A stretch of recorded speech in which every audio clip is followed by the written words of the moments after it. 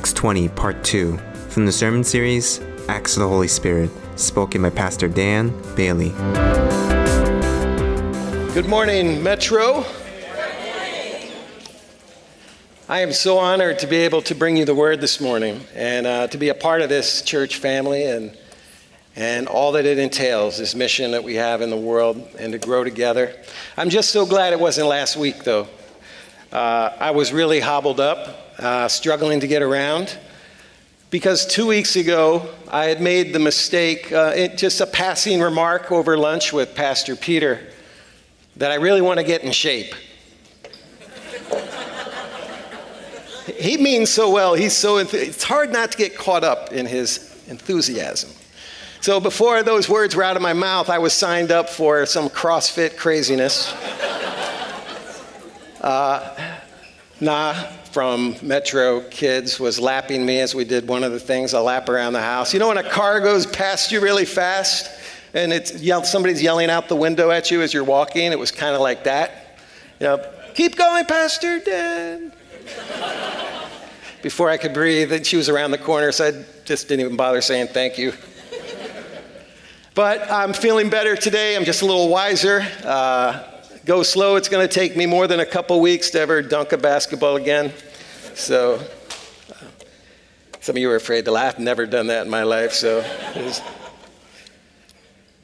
it's a blessing to be here. I want to talk to you about something dear to my heart. My journey in life has been, of course, we all begin in grace, but it's how we continue also, and the discovery of the grandeur of God's grace. That word's become somewhat overused, commonplace, abused in some cases, and I hope today that God will redeem the depth of that word for us, that it would be rich and transforming for your life today. Before I begin, and I've entitled the sermon after trying to figure out, that's always the hardest part, I don't know. But I think it's simply, the best way to put it is, don't try harder, draw nearer. So before we pray, it's important, as a former basketball coach, we used to call a good pass, when you throw it to your teammate, on time, on target. And I want you to know today that God has a word for you that is on time, and it's on target. He knows just when we need to receive it, and it's always precision-like. And so it's important also, though, I've seen a lot of basketballs bounce off some of my players' heads because they weren't expecting, and their hands weren't in a posture of reception. So would you this morning, as you pray, just open your heart with expectation to what God might want to say to you. It may be somewhat unrelated to even my message, but if it's God speaking, that's what the whole idea is. And that you would be, even with palms open, sometimes the physical gesture kind of gets us to think properly about what it is, because everything about us is received. So God as our initiator, we're the ones in a response mode. So will you pray with me? Father, as we share this time together, I pray that your word would land just where it needs to land, that you would cut away the chaff or anything that's unnecessary. But Lord, your specific word, your word that is living, that we would take it in and that it would bear fruit in our lives, that our hearts would become thrilled, so full and consumed with love, as we will read about in the Apostle Paul's life, that we would bear the fruit of your likeness and not even know how, except that we've grown deeper with you.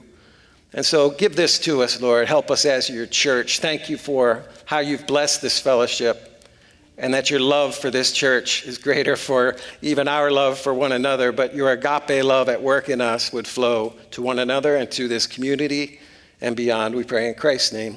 Amen. Final words carry a lot of weight, great weight. Graduation speeches, retirement ceremonies, or any significant goodbye at all provide unique moments of reflection that bring an extraordinary clarity to what really matters. Whether they're spoken with a twinge of regret or a deep sense of satisfaction, in all those cases and in between, what really is valued in life comes through loud and clear. We had that moment here recently on a Goodbye Sunday with Pastor Kevin, my predecessor, who invested in me for the short month, although you all here had longer time with him. But what a picture it was to watch this congregation stand and applaud Pastor Kevin and Linda for people that ran their race well while they were here in this season of their life. Picture paints 1,000 words, and for me, it was a powerful image and a reminder of what really, really matters in life. In my family unit, I've had the blessing, some would say, well, that's kind of sad what I'm about to say, but I was the one in my family, among my siblings anyway, that got to hear last words. I know we can't control that sometimes. The last words of my mother, my father, and my brother John a little over a year ago.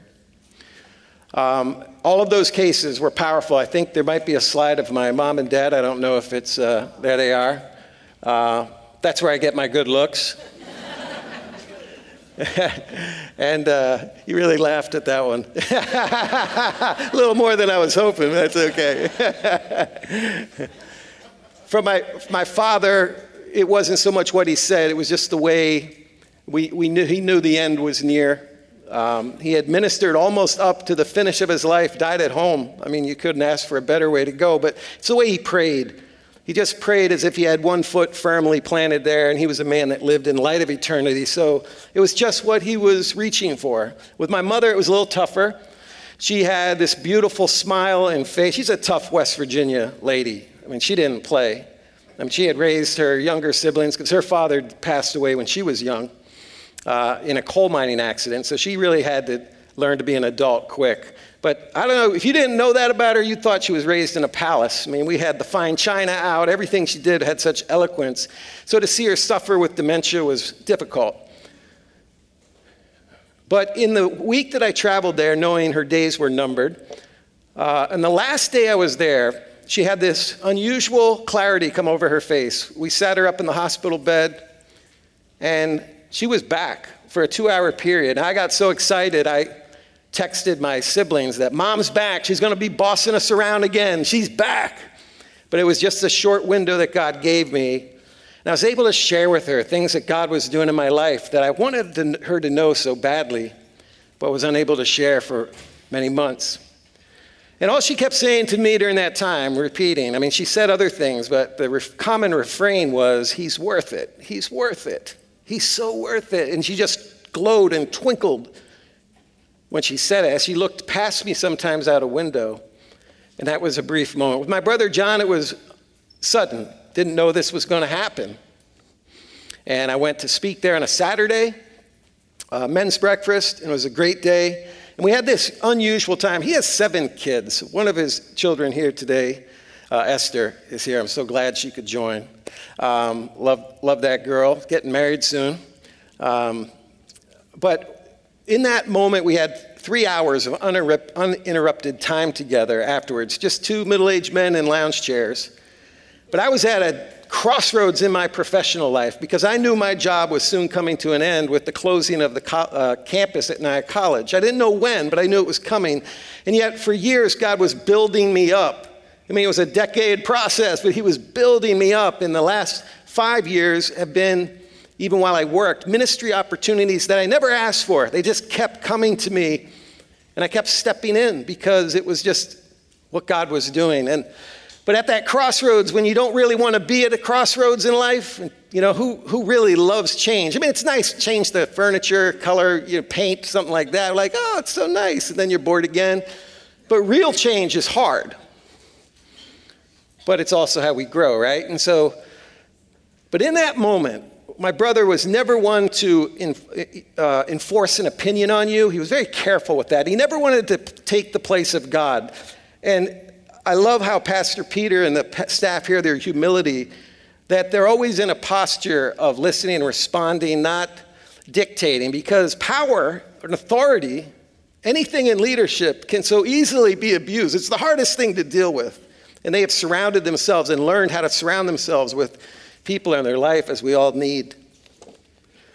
But in that moment, my brother kind of stepped into a more authoritative role and says, Dan, God has done a work in you. You're able to articulate things about the grace of God that others can't see because you saw the abyss. You were there. Don't stop now. Go further. And you can just imagine how that informed my decisions. That was over a year ago. And here I am today.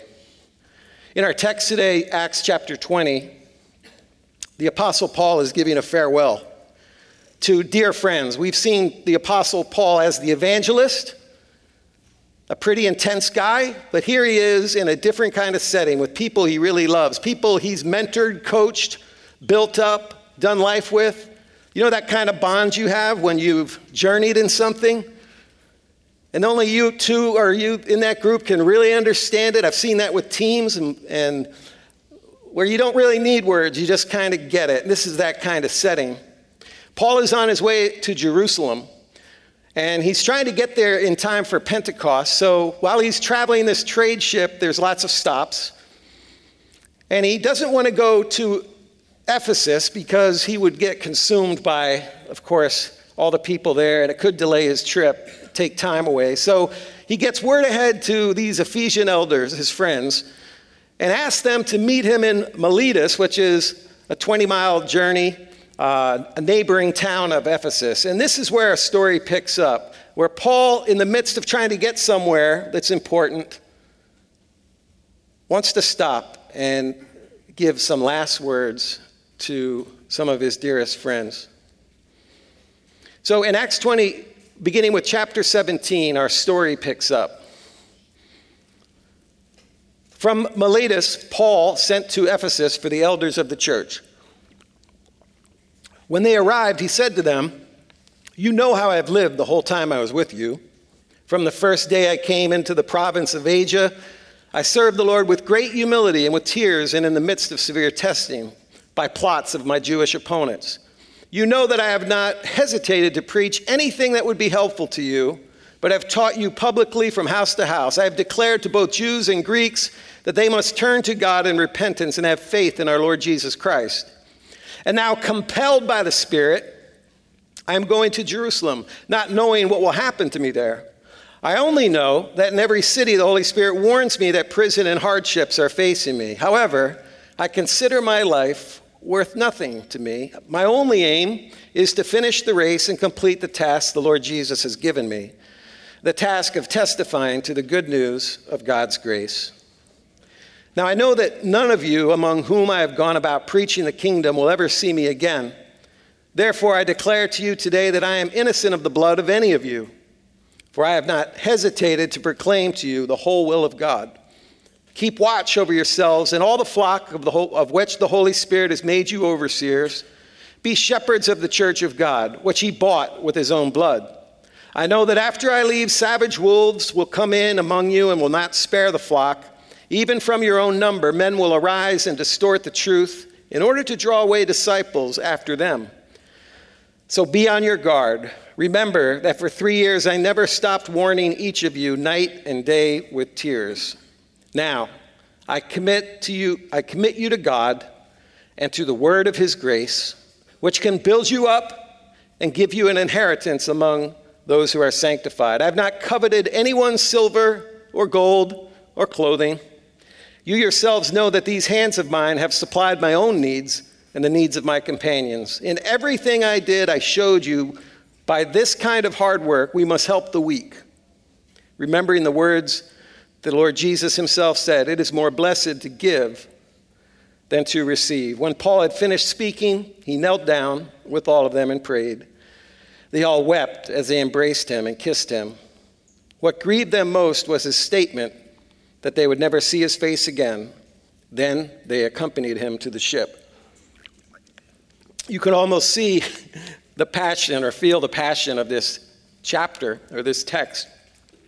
They're following him to the boat, like trying to get every last word, every last minute. Anybody had a goodbye like that? Pastor Kevin had one when he packed the truck. There was a group of 15 people. Many hands make light work. The truck was packed like that, and Kevin seems to have a lot of precision to him, so it was like perfectly packed. Never seen anything like it. And while they circled up and prayed and the last amen was said, nobody moved. Nobody left. Until he said, please go. I don't want you to watch us drive off in the truck. We'd like to clean up, regroup before we drive to Chicago. So then everybody laughed and we moved on. But this is what's happening here. There's sadness. But Paul is deeply satisfied. There's no blood on his hands. That's just ancient way of saying no regrets. He had left it all in the field. And in verse 18 and 19, when he says, it almost appears like he's drawing attention to himself about his great commitment. You know, the humble brag type of thing. When he says, you know how I lived the whole time I was with you, with great humility and with tears and in the midst of severe testing. But this is not Paul highlighting himself. This is Paul highlighting the value of what it was that would drive him and draw him and compel him to live such an extraordinary life. There's something behind it. And in verse 24, we get to see what the force was behind Paul's life when he says, my only aim is to finish the race and complete the task the Lord Jesus has given me, the task of testifying to the good news of God's grace. So this begs the question, what is it about grace that would cause a man to live this way, to lean into discomfort? How did grace transform Paul from a bigoted religious zealot and persecutor of Christians to become the greatest missionary in the history of Christianity? And of all people to the Gentiles, people in his former way of life he wouldn't have associated with. Before we define grace and go deeper with it, let's first talk about what grace is not, especially since this word, as I mentioned before, has sort of lost some of its luster over the years with the way it's used. In fact, if Inigo Montoya from Princess Bride were here, he would say that. I'm not good at the impersonation, but grace is not a mere starter's kit for beginners. Something we grow out of or graduate from. Grace is not merely an insurance plan, although it comes with rock solid assurance. Grace is not patchwork for the cracks in our lives. The makeup kit or the spackle for the walls in your house or something you keep in a little tube in case of emergencies like a Tide stick. Grace is not a distant doctrine signed into effect by an aloof God who wasn't paying attention and then realized he needed to make an amendment or two and balance this thing out, throw in some, you need to do this, that, and the other because grace might run amok. Grace is not a benign entity, something we can manipulate in a detached kind of manner, like a tax loophole or that big jar of candy that says take one, then no one's around. There's only like 5 of you that laugh, but I know there's more people guilty than that. I'm raising my hand. Grace is not God's plan B because creation just went haywire. No point has God been pacing back and forth, wringing his hands together, saying, how am I going to get out of this one? What have I done?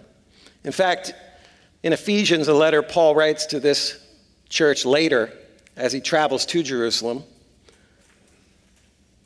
he says, before the foundations of the world, I saw you in Christ. God saw you in Christ. Before the foundations of the world, God was thinking about you, thinking of family. And his life, because he gives us choice, because love demands that we choose.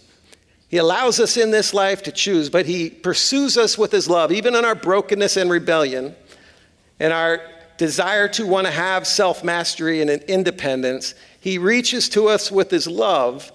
And God is a gatherer. His dream is for one family, one place, in a just and productive society that lives together. And this is his dream. It still is, and it will be accomplished one day as every tongue, tribe, and nation will gather. In Titus, Paul writes this.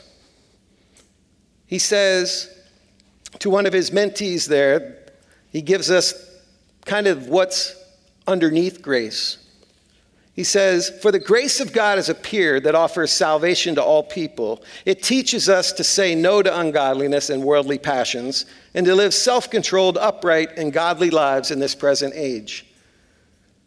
This is a little bit more than just abstract undeserved favor. It is that, undeserved favor. But this is telling us that grace comes to us personally in Christ. Grace appeared. And it even says this present age. God has always been gracious. He doesn't change. He's never inconsistent with himself as we are. Who he is who he is. What he does is what he does. And they're never incongruent. But there was a time where grace came. And we live in that age of grace.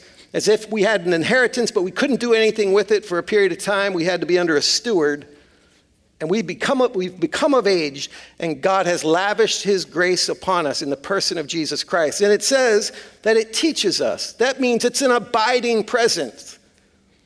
Not something we get, not the pass that says, I'm a grace carrier, we move on. It is a living and abiding presence of Jesus Christ. We could define grace this way. Grace is the love of God delivered to us through the person of Christ as a free gift.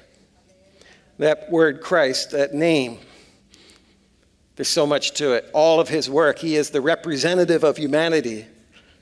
And he exchanges your rags and gives you his riches. It confronts us to put down our own resume because his standard is perfection. But being the perfect man, he offers you his resume, his credit, and to live from the confidence that all that he brings.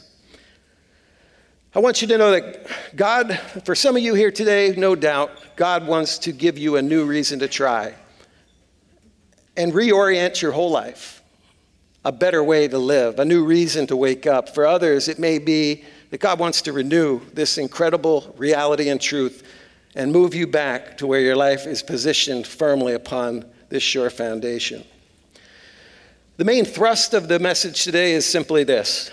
As you go deeper in grace, you will grow deeper in love. Love begins to usurp fear as your new reason to try as this happens. Paul was once lived a fearful life, trying to dictate his outcomes to God. Anybody ever done that? I'm the only one. Okay. Trying to appease God, assuage your own guilt. Maybe you feel like you've messed up, so I'm going to serve a little extra this week, and somehow that's going to balance the scale. I'm talking to Christians. I know that people do this outside of Christ because every religion out there is how to ascend. Christianity is God came. He stoops, he reaches, and then he lifts. Sometimes we try to manipulate God for blessings. And then when they don't happen, the enemy slides in and says, well, you see, maybe God's not as good as what you think. Grace reoriented Paul to live continually in a posture of reception and response. When writing to the Christians in Rome, he said this, and this is a former jihadist, so just think of how unusual this would be to hear these words from someone like him. For we have not received the spirit of bondage again to fear, but you have received the spirit of adoption, by which we cry, Abba, Father. Abba is Greek word for daddy, or for my Korean friends, Appa. And I don't know that because of anyone here. I know that because I like the show Kim's Convenience.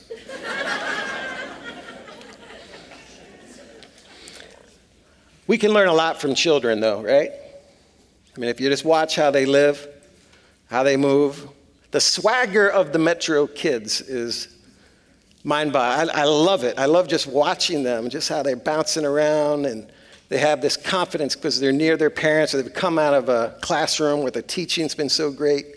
The creativity is just exploding out of them, and they just have this look like they could almost do anything. Look what I made. Look what I did. It's a beautiful thing to watch, and we're told to receive the kingdom of God like a child. I used to think my son was too cocky when he was 5 years old. This kid was so confident. I mean, he would talk to the players on my team and explain to them some of the anatomy of the body. He was studying bones, and they're like, I don't think that's right. No, it is. It's right here. You know, he's just like this old soul. And I asked my dad when he was living and asked him if, should I bring him down a notch? Like, is this going to be a problem? And he's like, School of Hard Knocks takes care of all that, man. Just let him go. Let him go a little bit. We can learn a lot from children by how they live. You see, kids don't have the responsibility that parents do, right? They're free. They live in a posture of dependence and reception. And with all that taken care of, man, they just go with the flow. Sometimes they need the correction. That's, of course, part of what parenting is. And how God guides and disciplines. And we often think of discipline as punishment. But when you prune, and if you read about the vine and the branches, that pruning happens when your life is already fruitful. God wants to make you more fruitful. Sometimes discipline is your training. So kids teach us a lot, and we're exhorted to receive the kingdom of God as a child. When we take the role of parent with God, in our relationship with God, our lives become dysfunctional, unmanageable. The stress. I went through this recently. I'm going through new job syndrome. And the honeymoon ended. And I was at a Wednesday at the well when it was just worship, and the Lord said to me, I don't need you. And that sounds harsh, right? But it really wasn't, because it was the voice and the picture of a God almost with his arm around me, like a best friend or something. Like, you realize I make the increase? I do these things? And it just took me out of myself, and the weight of the world left my shoulders. And once again, God reminded me and brought me back. We are derivative creatures made to live by the supply of God and live in overflow of his love. Look real quickly. I want to go just real fast, just mention some things. But look at the love-inspired actions of Paul. This is not a guy, I used to live by self-preservation, which that kind of motivation will do just enough to quell the threat, just enough to get the credit, just enough to look good and get out. But this is a man going way beyond. Fear will get results. Love runs through walls. And here we see in verse 20, Paul did whatever would benefit the fellowship. He went house to house, emotionally investing in them. He wasn't just a perfunctory thing he had to do, like a job that you don't want to be at. He was invested. He became impartial as God transformed his life. This was a racist. A man didn't view other people outside of his world in a favorable light. And he became impartial. He called out his Jewish brethren when they tried to add their works to this gospel of grace or their culture to it. And he said, no, the gospel transforms culture. The gospel shines through culture. And with the Greeks and the pagans, they didn't understand what it was to live a spiritual life. They were sensual people. They learned and lived taking their cues from the outside world with their five senses. And he says, no, you're now a new creation, as Pastor Sunita prayed. You're a new creation in Christ. You're new. You're not the same anymore. You're born of God's Spirit. And he's teaching them to learn to live from the inside out. Paul went to Jerusalem because he was compelled by love, not selfishness. He did not covet. He didn't use people for personal gain. As the gospel goes deeper, our vision of life becomes clearer. We begin to open our arms to include and make room for other people. There's going to be a chance for prayer and fasting as the next step. I think it might be fitting for this church, after 15 years, to stop and pause and just ask, God, what are you doing among us? What are you doing? What are you asking of us? What are you asking of me? Because if we don't get this right, we'll just run into a bunch of activity and maybe fall on our face, but even if we don't, it won't be the work that will last. But if we step into whatever it is God wants to do here, and we know it includes other people, we know it includes the expansion of his kingdom of grace to bring people back, he's gathering family. But when we step into what God's doing, his plan, not ours, we get to live by all of heaven's resources for whatever that is. When you step into the current, into the river of God's Spirit, there is movement that takes us, and the resources are there. We're not dependent on what we have in our pockets, in our minds, in our grit. We live with a new reason to try, because when we know we live in the favor of God and his movement, we have everything at our disposal to meet the task. Prayer and fasting is really where it will begin. It's just a way of saying, God, this is you, not us. Grace gives the glory to God. It gives all the glory to God. Religion looks at you. And from beginning to end, this is about God's goodness, God's grace, and his desire. And we are participants in what God's doing. But it's easy to wander from the foundation of grace. Anybody know about that? Not just because of sin that we think about, egregious sins and those kind of things, but our self-righteousness moves us just as much. We can vacillate to either extreme, so when we feel like we're doing good, the enemy says, man, you deserve more. Again, the enemy can play with that. We can start to think that God's not good, or self-condemnation when we fail. Anything to keep us away. There's three things that keep us. 3 W's. The world, our wounds, and the wily one are always a threat to move us off of this foundation of grace. The world just operates on self-effort. Humanistic, good old-fashioned, pull your boots up. Well, how's that go? Pull your boots up by the bootstraps? I don't know. I think you know what I'm saying. This is how I coach with my teams, and they would laugh at me often, I just would invent words if I didn't know them.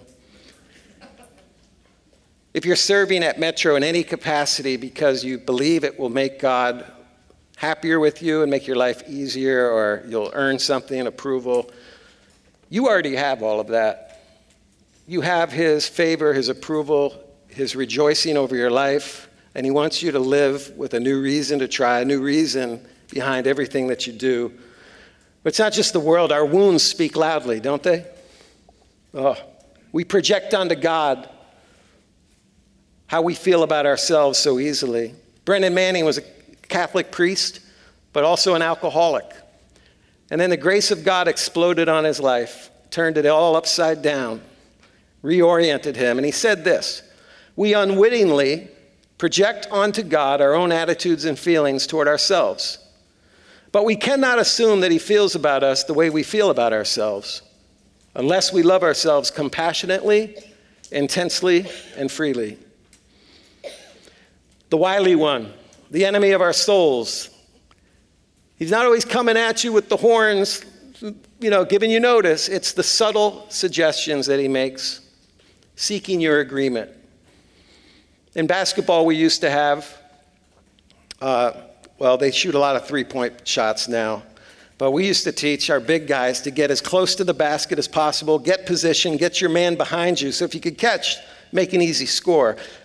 But on defense, I taught the exact opposite, that you had to root that man off that sweet spot where he could be effective with the ball and win the real estate, so to speak. Move them away, use your leverage, but don't let them catch the ball there.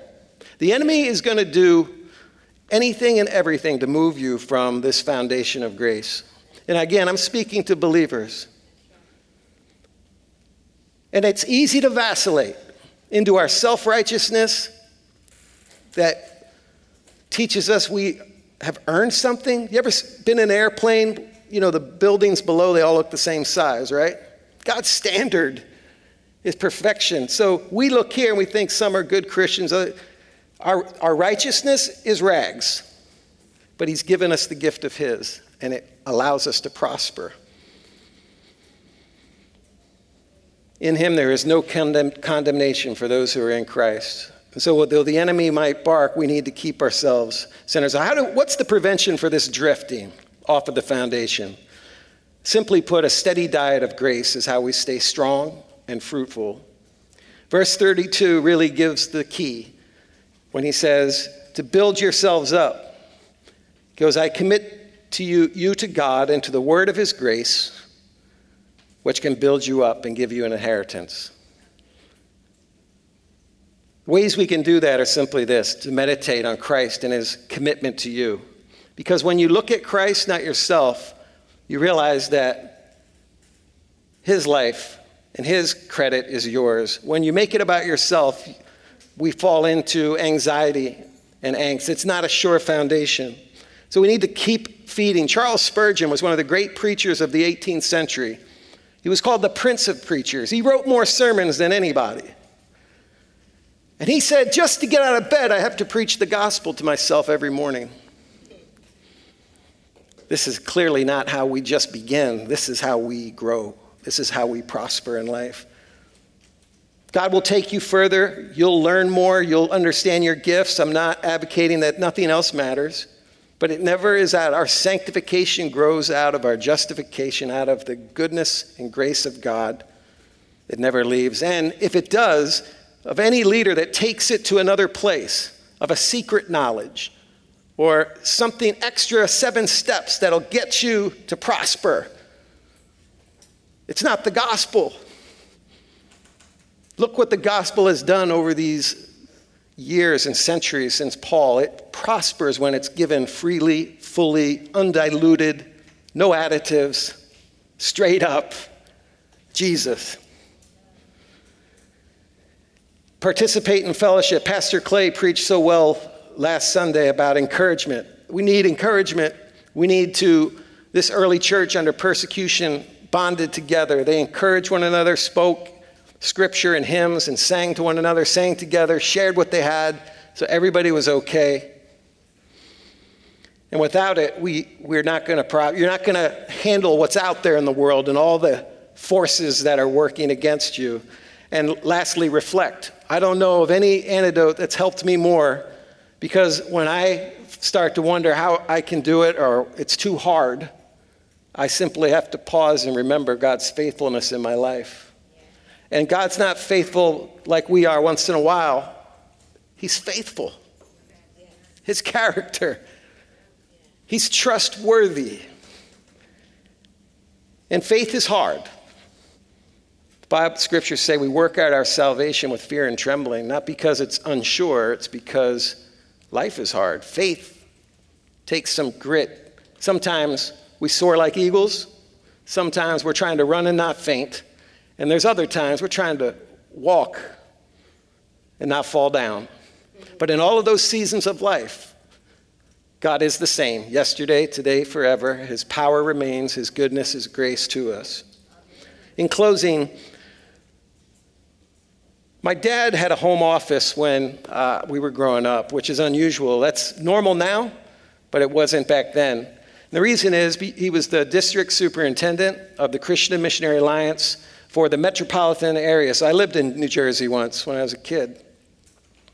And so I got to travel on Sundays to different churches in New Jersey and New York City, got to experience different kinds of food and cultures, and mostly in ethnic churches, it was first generation, so there was a translator. But they were great experiences. But on the weekday, he was home in his office.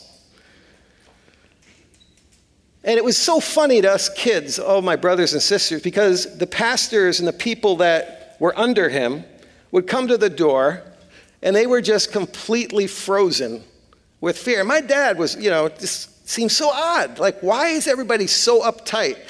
Is the Reverend Mr. Bailey home, please? And my dad would warn us not to get to the door first, but we always thought it was a friend, so we never paid attention. So we just go, hey, what do you want? And he'd be like, hello there, your father is a great, godly man, And we're like, yeah, but you see, we didn't do life with dad in the office. We did life with our dad in the living room. For some of you, it might even be worse than that. It was for me one time. I was doing life with God in the courtroom, always on trial, always wondering if I've done enough, never sure. And God's invitation is to you today is that he wants to do life with you in the living room. Jesus is God's emphatic verdict about you, the ultimate value statement. You didn't become valuable at the cross. It was your value that took Jesus there. That's hard to get your head around, but you are and I together, we as his church are his inheritance. See, it doesn't begin with the fall and our rottenness and our bad choices that we were grafted in to the first Adam. He's become the second Adam, yes, but it begins with our belovedness in the mind of God and his desire to redeem everything in the innocence within you, to get his kids back. And this is the great story of God. Nothing has changed my life more than this discovery. For me, the beginning of the end of my self-destruction was in a bar years ago. As I drank despondently, the Lord spoke to me out of nowhere, and I hadn't been in a church for a while. And he said, not audibly, but to my heart so clearly, profoundly, you know, you think you check me at the door, but I'm always with you. I mean, this is a God who entered into the fray of humanity, so I don't know why that was hard for me to conceive. He says, and if you really want to self-destruct, I'm going to love you to the end. And I'll be here right with you. But if you'll take my hand and you'll trust me, I'm going to show you things about me that you never knew. And that was the beginning of the end for me. My life didn't change lickety-split, but it was the day I stopped running away and distancing myself and masking myself, and I began to turn into God. I began to lean in. And as I went deeper in his grace, my life began to be transformed. I didn't do it. He just began to change desires and thoughts, a love for reading and writing, desire to do things that used to be just perfunctory duties, things to check my box, became an outpouring, a compelling of love. I still tripped and stumbled, but I heard a different voice of the Comforter, the Holy Spirit, that's pointing us always to Jesus. That other voice ain't Jesus. He's masquerading as him. Our transformation begins not as we try harder, but as we draw nearer, because no one who draws nearer ever remains the same. Father, will you let this word marinate within us in such a way that it would grow deep roots in our lives, and in the fertile soil of your goodness and grace, that our lives would grow, that they would become wildly fruitful, thrilling our souls, nourishing the world around us, and bringing glory to you and your great grace for us. Lord, we acknowledge today that we are not the dictators or the initiators, but we are made in your likeness to receive all of your provision and supply. And so, Lord, will you help us to drink deeply in grace to come with this access that you say that we can come boldly as a child would to a father, a child who's confident of his father's love.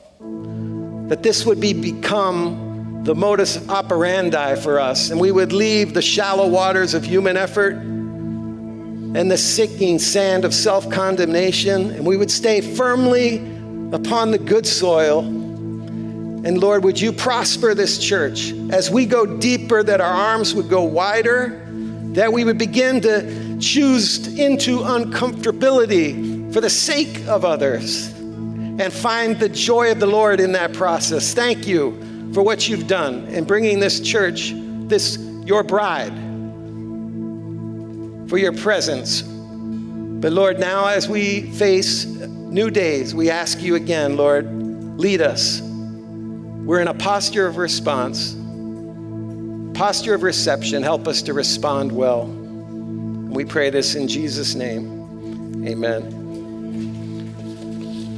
You have one of these cards here, Next Steps. If you want to take a look at it for a minute before we finish with worship today. If this is the first time you've really heard this message or heard it in a way where you realize that there's nothing you bring to the table, that God's grace says you can come as you are, and by putting your trust in Jesus, you can become a child of God today. Check that box so that we can support you in that journey. Also, for those of you that are in the journey, God's calling you to go a little deeper. Would you meditate on the good news of God's grace, at least 5 minutes a day? maybe 5 minutes at night, 5 minutes morning, during your lunchtime, but take some time to consider God's commitment to you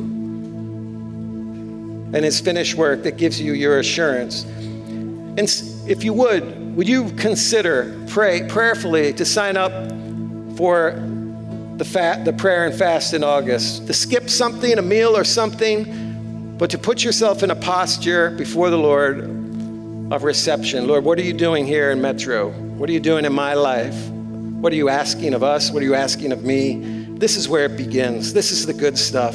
Because God's not confused.